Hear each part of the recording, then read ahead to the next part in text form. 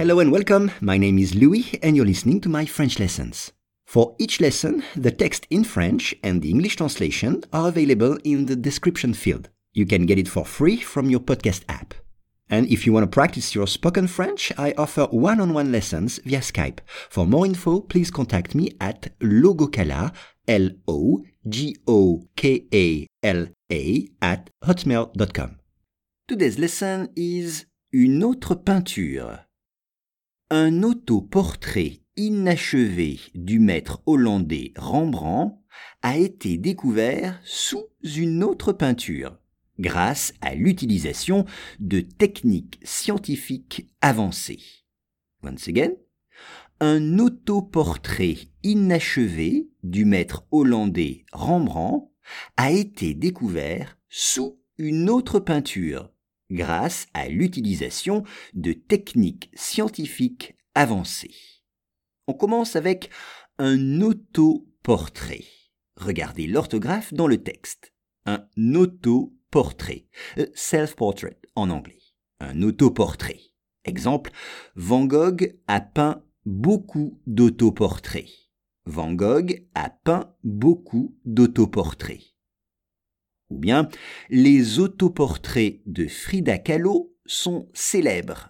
Les autoportraits de Frida Kahlo sont célèbres. Mais cet autoportrait est inachevé. Inachevé, unfinished en anglais. Inachevé, ce qui veut dire que le peintre n'a pas terminé sa peinture. Il n'a pas fini son autoportrait. Il est inachevé. Le maître hollandais, the Dutch master, le maître hollandais, discovered, découvert. Exemple, j'ai découvert un trésor dans le sable. J'ai découvert un trésor dans le sable. Sous, S-O-U-S, sous. Under en anglais. Sous, c'est under. Exemple, mes chaussures sont sous le lit. Mes chaussures sont sous le lit. Là, c'est sous une autre peinture. Une autre peinture. Another painting. Une autre peinture. Grâce à l'utilisation. L'utilisation, c'est use. Mais grâce à. Grâce à. C'est thanks to. Grâce à. Exemple, grâce à toi, j'ai eu mon examen.